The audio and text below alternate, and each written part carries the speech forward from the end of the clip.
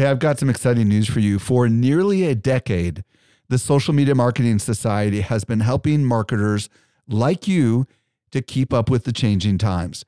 This is our private community just for marketers, and the doors are open right now. When you join, you get access to ongoing training and become part of a welcoming community of marketers who are just like you. Learn more at smmarketingsociety.com. Again, smmarketingsociety.com.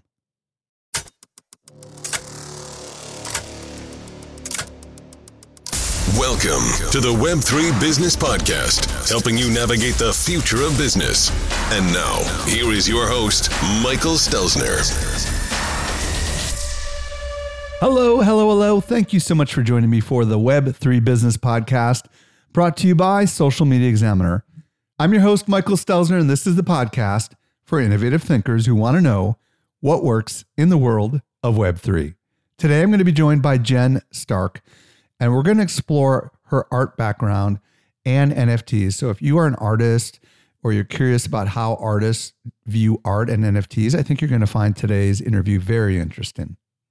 By the way, I'm at Stelzner on Instagram, at Mike_Stelzner on Twitter, and at Web3 Examiner on Warpcast. If you're new to this podcast, be sure to follow this show so you don't miss any of our future content. I was recently at Social Media Marketing World, and I had a chance to connect with some of our best customers. A lot of them listen to our podcast, just like you do. Not everyone knows what I'm about to share with you. We do something special here at Social Media Examiner. The best of the guests that you hear on the Social Media Marketing Podcast not only teach at our conference, but they're also part of our secret society called the Social Media Marketing Society. Each month, our top tier guests who have been on my show are invited to train inside our society for an exclusive group of marketers who are just like you. The training is designed to help you go from being a passive consumer of content to a marketer who is in active learning mode. So if you're ready to make real progress with your marketing, you're a perfect fit for the Social Media Marketing Society. Join us by visiting smmarketingsociety.com. We've got a really big sale that is ending very soon, so don't delay. Again, visit smmarketingsociety.com and join today. Let's transition over to this week's interview with Jen Stark. Helping you to simplify your Web3 journey, here is this week's expert guide. Today, I'm very excited to be joined by Jen Stark. If you don't know who Jen is, she is a visual artist. Her work is inspired by designs in nature. She's most known for her Vortex collection on art blocks. Jen, welcome to the show. How are you doing today? I'm doing great. Thank you.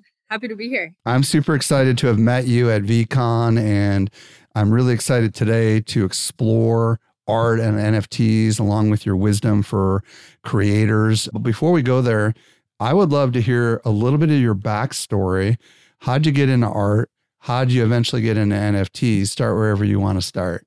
I got into art from a very early age. I grew up in Miami, Florida, and my grandpa was a hobby artist. He would do watercolor paintings of, Miami scenes, water birds, sailboats, stuff like that. So I was inspired by him early on, and then kind of just, went into art classes, decided to go to art college, and decided to make the leap to become a professional artist. In college, I was a sculptor mostly. I did paintings, but I also minored in animation. Oh. That kind of, started prepping me on the digital art journey. And I've made, many animations in my past since I graduated. And then eventually I heard of NFTs, and it was just felt like the perfect platform for it. Let me ask a couple questions on the animation front. What kind of animation were you doing? And then also, how was it before you found NFTs as an artist? Talk about if there was any struggle or if it was really easy. I'm just curious what it was like to have a career as an artist prior to NFTs. Yeah, I started making animations that were inspired by stop motion and kind of more sculptural. I was really into cutting paper and making these like crazy vortex tunnel sculptures. I loved the step-by-step, just like very meditative quality that stop motion can bring. It's just like, layer by layer, you have to take a photo, move it, take a photo, move it. So I loved that about it. It kind of sent me into this meditative state and started my animation journey there, and eventually got into more digital work, using more computer-based animation, a little less analog. And yeah, being a visual artist before NFTs, luckily I was pretty successful in supporting myself early on and selling paintings and sculptures in gallery shows and through collectors. But it was always really difficult to sell my animations or digital work. It was kind of more for the love of it that I did it. And it was really hard, ask any digital artist, very hard to sell those before NFTs. So that was amazing when NFTs really hit the scene in full force. For me, it was early 2021, and that really changed the game. So tell us a little bit about that journey into NFTs. It was early 2021. How'd you find out about it? What'd you do? Tell us a little bit of that story. So I started, hearing rumblings about these 3 letters NFT, and I'm like, what is an NFT? Like I had no idea. I jumped into Clubhouse. Thankfully, this was kind of mid-pandemic. Nobody was really hanging out that much, so it was all very virtual. So we would jump into Clubhouse during the day or at night and just like learn from each other and talk to each other and ask questions. And it was kind of just this community on Clubhouse informing me on what NFTs were and like guiding us to like how to create them and the proper platforms to do it on. So I decided to mint my first one in late March 2021. And I did it on Foundation, which was kind of, for me, the gallery standard of NFT platforms at the time. So I minted one of my favorites, Multiverse, and it did very well. The sales exceeded expectations, and it was a really mind-blowing moment. Tell us a little bit about what the expectations were and what happened with the sale. I minted it. I had a few people bidding on it at the auction, and that was awesome. I think it was up to like $10,000. And then this was a 24-hour clock, so it was up to about 10,000. And I went to bed that night, and I'm like, oh my God, this is amazing. And there's still like 12 more hours. That's crazy. So wait, just so we understand the mechanics, was this a bid on just one piece of art? Like, explain a little bit about that. Yes. So it was a 1 of 1, a digital animation that was about, I think, 45 seconds long. It was a loop. And yeah, the way that Foundation did it was you have multiple bidders. So you can see the history, and you just, have to keep bidding higher if you want to beat out the last bidder. And it was on a 24-hour clock. So I think I started at noon one day and then ended at noon the next. And yeah, went to bed that night. I was so stoked that it was up to 10,000 for a digital asset. I had never known that before. And then I had a dream that it sold for over 100 ETH. And I woke up and I'm like, damn, Jen, why are you trying to, disappoint yourself? Or, I thought my brain was playing tricks with me. And I'm like, okay, that's weird. I'm not going to think about that. And then eventually during the auction, we had bidders jumping in, and it was Jabulon, 3F Music, Mondoir. They were just bidding with each other, and eventually the sales, it reached 150 ETH, which was insane. Wait. Just so everybody understands, like, translate that into dollars. Like, how much money was that back then? So back then it was almost $500,000. What was your reaction? I mean, my mind was blown. I was also like in a clubhouse, just like cheering with people. We like got a bottle of champagne. I feel like my mind was about to explode. Like I couldn't comprehend it, and I felt, so grateful. It was an amazing day. I'll never forget it. Okay, so you sell what has to be one of the most expensive pieces of art back then, right? I mean, like, that's crazy for a mint, right? So then take us through the rest of the journey up to the present. Like, and I know we're going to get into maybe a little bit as we go throughout the interview, but you hit it out of the park with your very first one, and it must have changed everything for you, right? So like, what happened after that? Yeah. that was amazing. And it also broke records for foundations, like female artists. That was, the top 10 selling NFTs were all men. And I broke into that top 10, which was Awesome. Felt really amazing.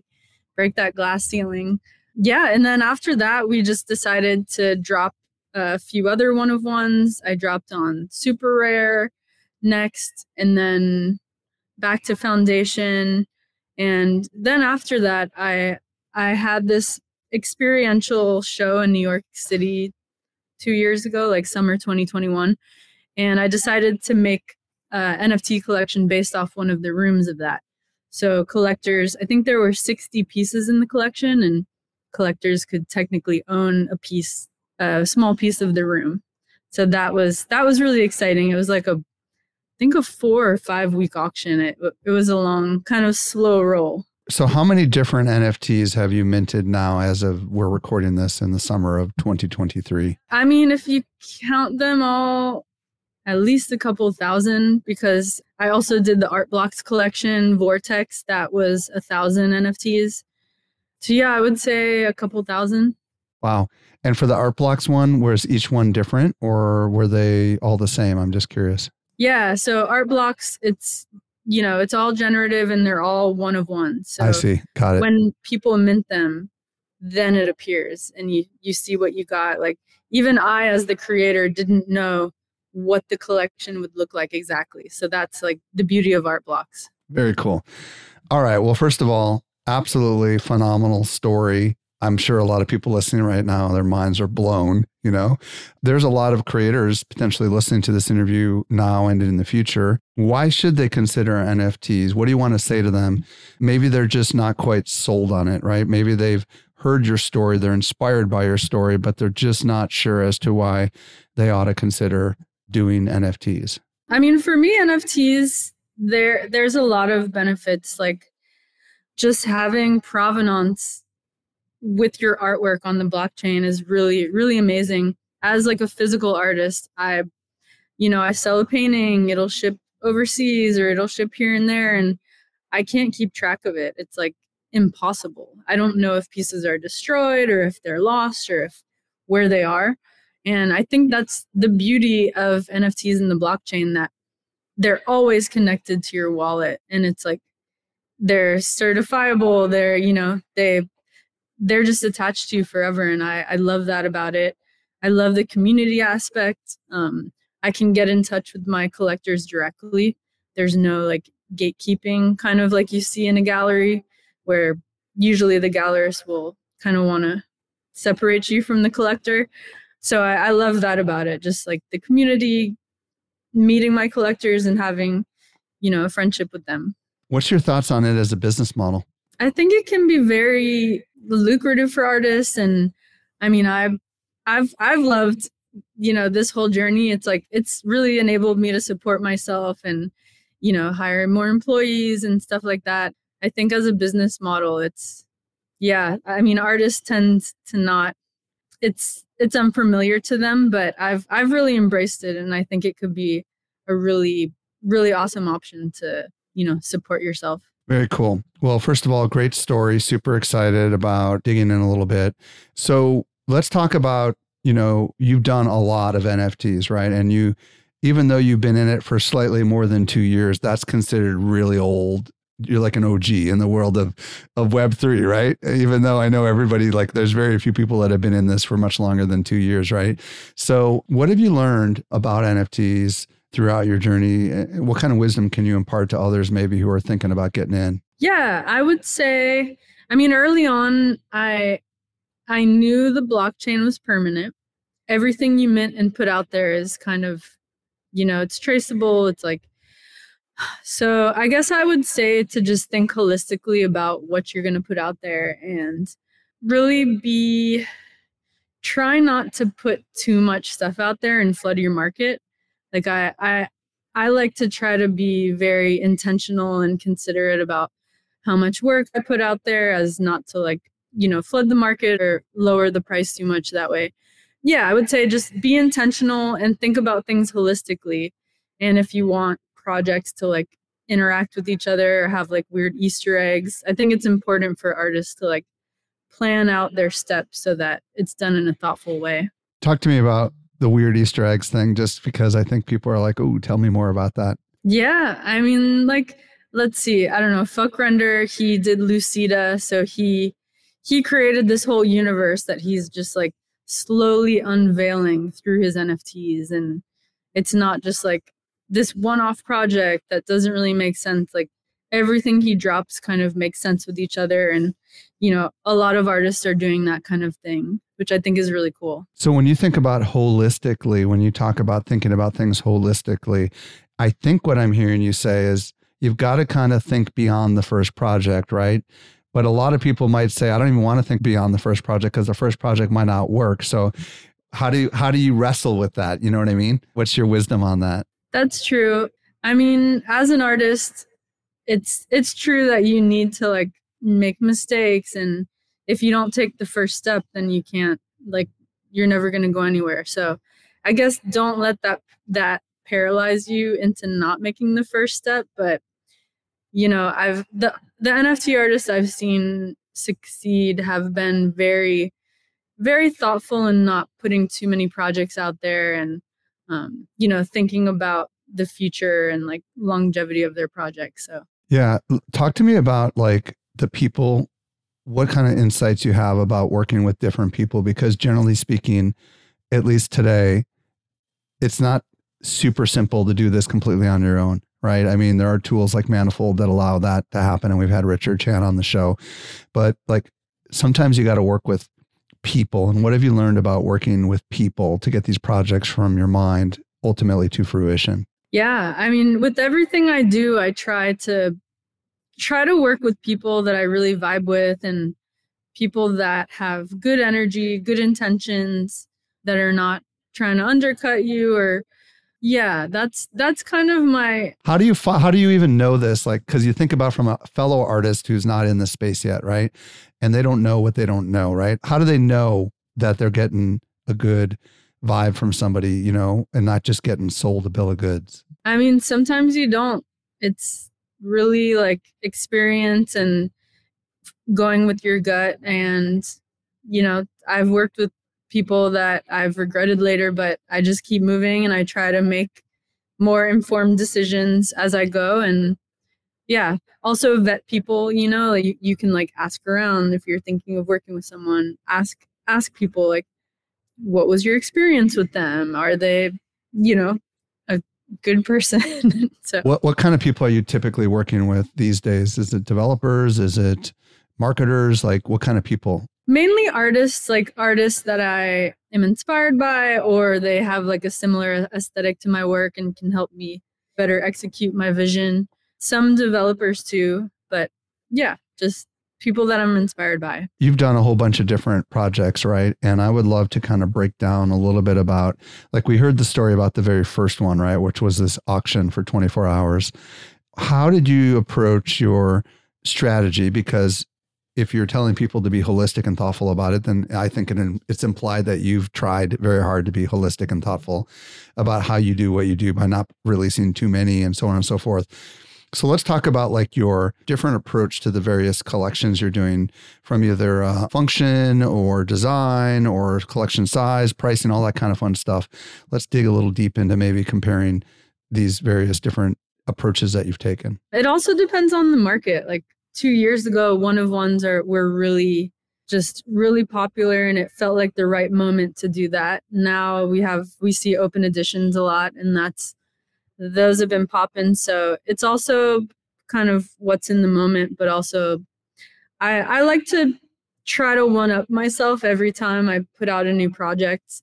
Like the last one that I did was called Digital Paint, and it was a bespoke website that the collector could go to and kind of paint their own image in my artwork style, and then you could mint it on the blockchain. And that had secret coding Easter eggs in it, which will reveal itself throughout the year. It had a sound element, so it's like sound interactive. And on OpenSea, you can go to people's NFTs and actually play with them and draw on them. So yeah, I try to one up myself every time I do a new project and try to utilize the technology as best I can. So The one you're talking about right now, what's the name of that project again? digital paint. Yeah. So how many digital paints are there in the collection? And what's the mint price? I'm just curious about the mechanics, the business side of it, right? And then maybe we can go back and talk about what you did on the prior collection and just kind of so people can wrap their heads around this. So that one, there was 5,000 in the collection, and I'm going to forget the mint price, but I think it was like 0.3 or something. 0.3 ETH. Okay. Yeah.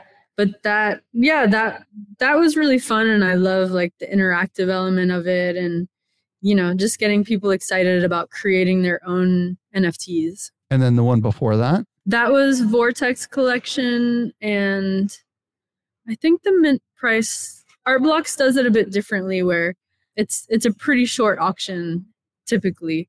And that mint price, I think it minted out at like 0.75. Oh, wow. Okay. That's pretty expensive. And there was 1,000 of them, right? Is that correct? Yeah. After doing the Vortex 1000, and what was there any unique functionality on that one that was different than digital paint as far as utility or the way it worked? Yeah. Yeah, I would say the uniqueness was it's kind of sculptural, the Vortex collection. So you can pull them and like move them around and see that they have three-dimensionality. And the Vortex collection is based off my earlier paper sculptures that, kind of started my career with. So I see it as like a very signature style of mine. And yeah, I love that collection. So doing the 1000 on the Vortex and then you said it was 5,000 on digital paint. Is that right? Mm-hmm. And the digital paint was less? Yeah. Is that correct? Well, yeah. Okay. What was the thinking behind that? Doing more versus less, and any thoughts on whether you would do it differently with the next one? It's kind of based on the market and kind of where the price of Ethereum is and what the general temperature is.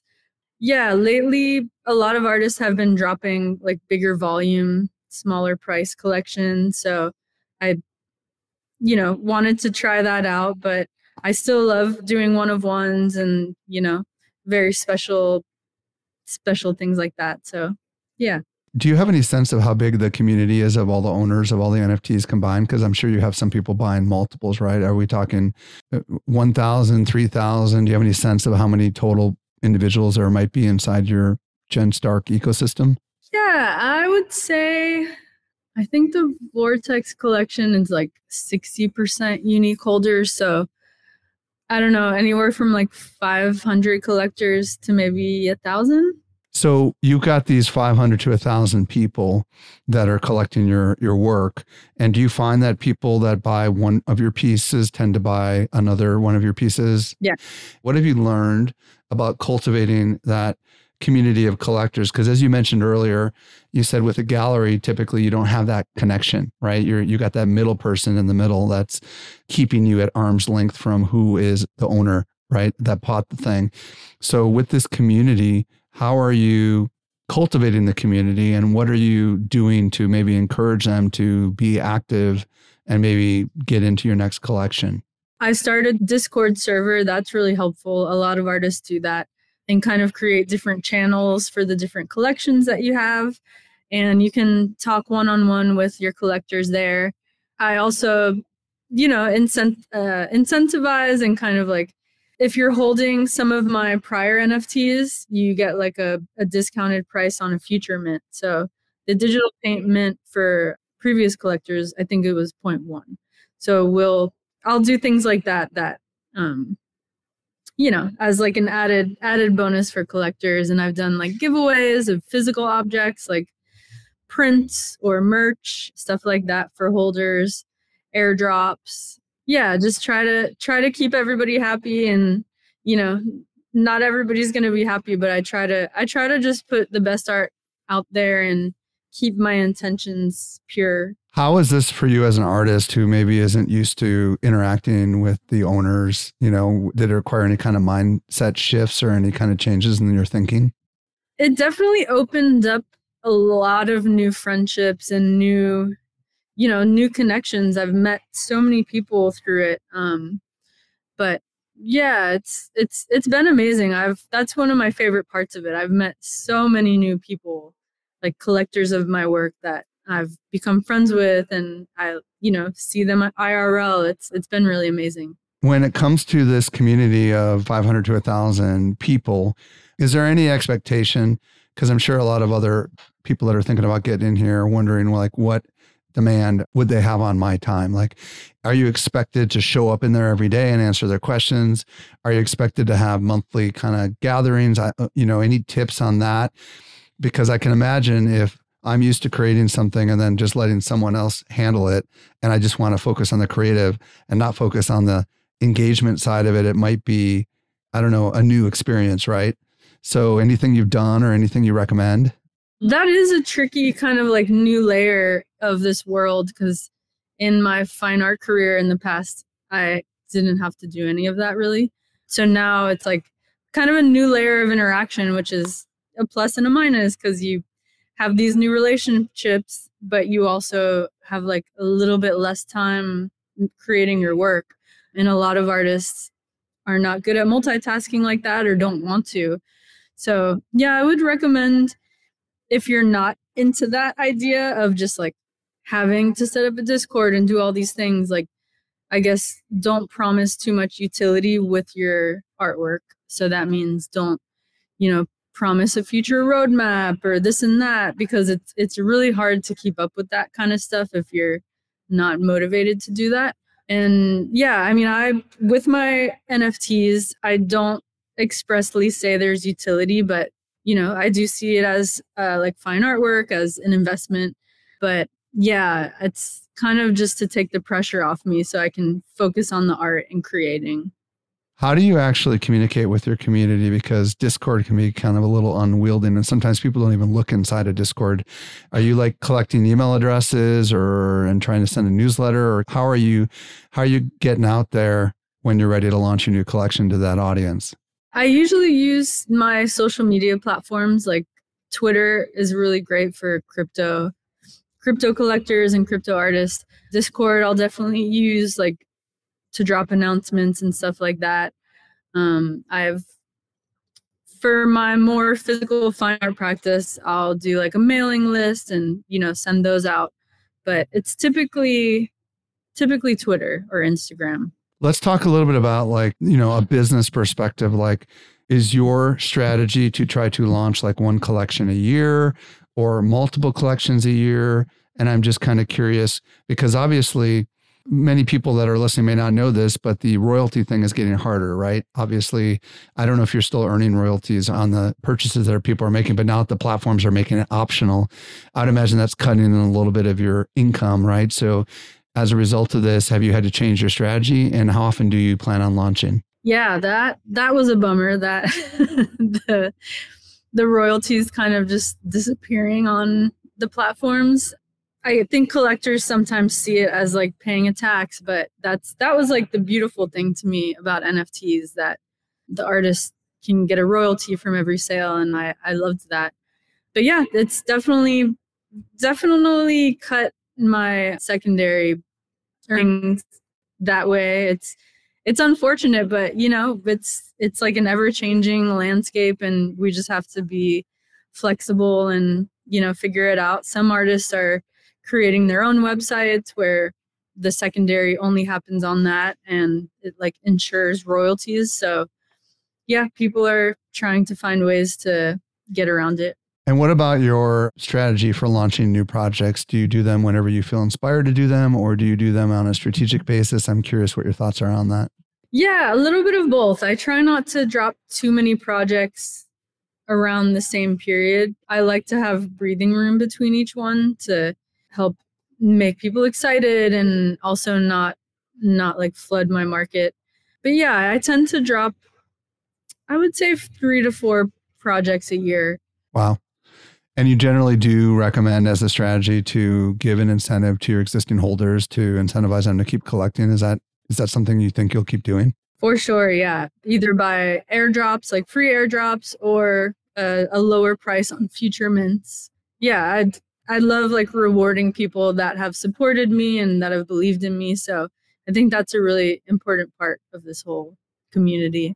Talk to me about the free airdrops. I know that was a strategy for sure a couple of years ago, right? Where a lot of collectors would get free airdrops, but obviously you have to pay to airdrop it, right?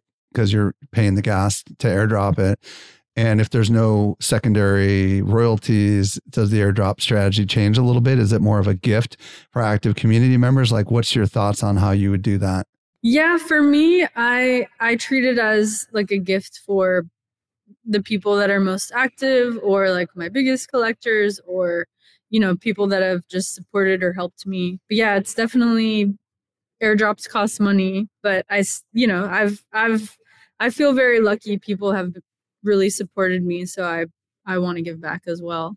Very cool. Okay, let's talk about art blocks a little bit. I'm going to be getting Snowfro on the show, but I'm curious, like, what do artists need to know about what art blocks is and how it works and all that fun stuff? So art blocks was created by Snowfro, I think in 2019 or 2020. I'm sure he'll elaborate, but you know, it is a generative art platform that is, for me, it's kind of like the institutional status, like museum quality generative art, and it's all code-based projects. So you kind of create an idea, create a project, and then you present it to the art blocks board, and they'll say yes or they'll say no. And if they say yes, I was accepted into Curated, and that was late 2021. What is Curated? The Curated art blocks collection was, I think they stopped doing Curated at like 8. I think I was in one of the last ones, but it was, they would drop, I'm pretty sure once a month, a curated collection, and they just chose like their favorite generative art projects from all the submissions. So to get in Curated was a little more, you know, difficult, because you had to present your idea to a board and they had to approve it or not. What's the upside to art blocks beyond the prestige? Are they actually actively marketing to their community on your behalf? Are they providing tech support? I'm just curious, like, what makes it unique that an artist would want to work with them versus just doing it on their own? They do a bit of, you know, marketing, like when your drop happens on social media, but they have like a very active Discord, and there's a lot of support in there. All the artists get their own channels, and yeah, there's kind of just a lot more eyes than doing it individually, because a lot of people follow art blocks and are just, you know, waiting to see what the next project is. When you work with art blocks, is there typically some sort of arrangement where in exchange for these benefits, there's going to be some sort of a percentage that's going to go to art blocks? Yeah, I think during Mint, I think art blocks takes 2.5%. Oh, it's not that much. Yeah. No, don't quote me. Yeah, but I mean, that's much lower than I would have expected. You know what I mean? That seems pretty fair and reasonable. Maybe it's 5%. I forget. This was almost 2 years ago, but it's still pretty small. I mean, like in the grand scheme of things, right? Because I would imagine if you were to work with a gallery, aren't they going to take a much bigger chunk of it typically? Yeah, galleries usually take about 50% of the artist sales. So awesome. Okay, so now, is everything you're doing on art blocks, or is there just some stuff that's on art blocks? Once you're in, you're in. How does that work? The collection I dropped on art blocks is called the Vortex collection, and that's my only project that I have on art blocks. But some artists, they have multiple projects on it. I just happen to have one, and then I have projects elsewhere, but they're all on the blockchain. So they're very cool. They're out there. So your digital paint NFT project, is that done? Have you closed the mint on that, or is it still active as of today? It's still active. Yeah. So why don't you talk a little bit about some of the cool functionalities that you put in there? Like talk about the interactivity and all that fun stuff, just so people can we have to describe it in words. We're not going to have any visuals on the screen here, but maybe you can kind of describe what's unique about it. That project, it's at digitalpaint.io. And the cool part of it is you can mint your own NFT. You can there's a lot of collectors kids that love to play with it. It's pretty cool. Anybody can just go and experience it. And it's all coded, and we created different brushes that you can choose in the toolbar, different shapes. And with each brush is a different musical instrument or sound. So you can kind of create your own painted musical masterpiece and choose from a lot of different colors and swatches. And then when you mint it, and on certain dates, the brushes will change and have like nice little Easter eggs in it, and the sounds will change. And yeah, I'm really excited about that part, because it kind of just goes on and lives forever and stays dynamic. So that sounds really complicated. You must have partnered with somebody, right, to be able to pull some of this stuff off. Like, any recommendations on who you worked with, how it works, if anybody wants to do something super creative like that? Yeah, for that project, I worked with Cut Mod and Chainsaw. Yeah, it took us probably about a year to. Wow. And it was inspired by an interactive room that I created with Cut Mod like a year before that, where you could go up to a wall, there was a projection on it, and you could kind of paint in the different colors and sounds would just come out. So it was a really fun, interactive, but physical installation. So that was inspired by that. And yeah, I would say if you're thinking about doing a project or a collaboration with someone, just do it with someone you're inspired by. Definitely ask around. If you find someone you think would be a good fit, ask around and, vet them, make sure they've treated others well. And yeah. So is Cut Mod and Chainsaw, is that one company, or is Cut Mod one and Chainsaw is the other? That's two different companies. Yeah. So Cut Mod does the interactive installation type stuff, and then Chainsaw coded the project. Got it. And then any wisdom on how, when you partner with someone, how that typically works? Is that like an upfront payment? Is it a shared in the mint, or how does that typically work? What's the kind of the standard these days? Yeah, usually the standard is during the mint, you'll, just divvy up certain percentages. But, I know people that have just paid people outright as like, this is the fee. I don't know how much this project is going to make, but I like to do it in percentages, because it kind of incentivizes people to put more effort and market it a little bit more. So digital paint is not minted out yet. And sometimes people freak out if they don't mint out on the first day or the first week or whatever, right? How long has digital paint been out for, and how long will it remain open for? I'm just curious what your thoughts are on that. Yeah, it's, the market is very strange right now. It's gotten pretty slow. So I really believe in the project and I love it.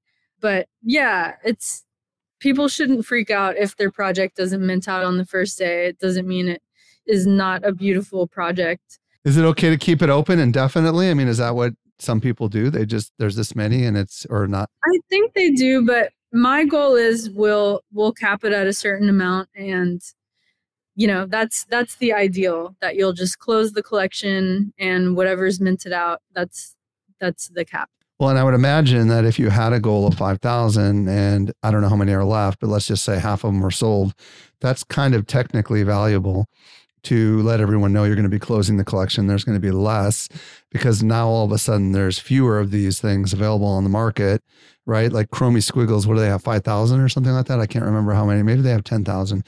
But I would imagine the lower the number, potentially the better it is for the investors that got in earlier, because that means there's less supply, right?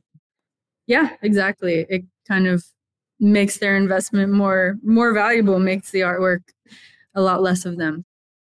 Jen, if people want to see your art, where do they go? And if they also want to connect with you on the socials, do you have a preferred place that you want to send them to? I would say go to my website, jenstark.com. If you are on Instagram, it's @JenStark, Twitter, Jen_Stark. I'm on all the social media platforms. Look me up. I'm pretty active. Thank you, Jen, so much for coming on the show and answering all my questions. Really appreciate it. Of course. It's been a pleasure. Thanks for having me. Hey, if you missed anything, we took all the notes for you over at socialmediaexaminer.com/W80. If you're new to the show, be sure to follow us. And would you let your friends know about this show? I'm @Stelzner on Instagram, @Mike_Stelzner on Twitter, and @Web3Examiner on Warpcast.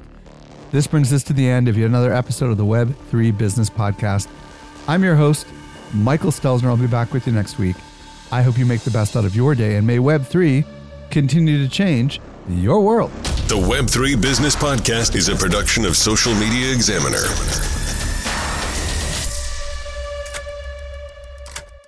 The information provided in the Web3 Business Podcast is provided solely for educational purposes. Do not treat what you hear as investment, trading, or financial advice. Do your own research. Hey, just a quick reminder, join the Social Media Marketing Society today and level up your marketing for your company or your clients. Visit smmarketingsociety.com to find out more.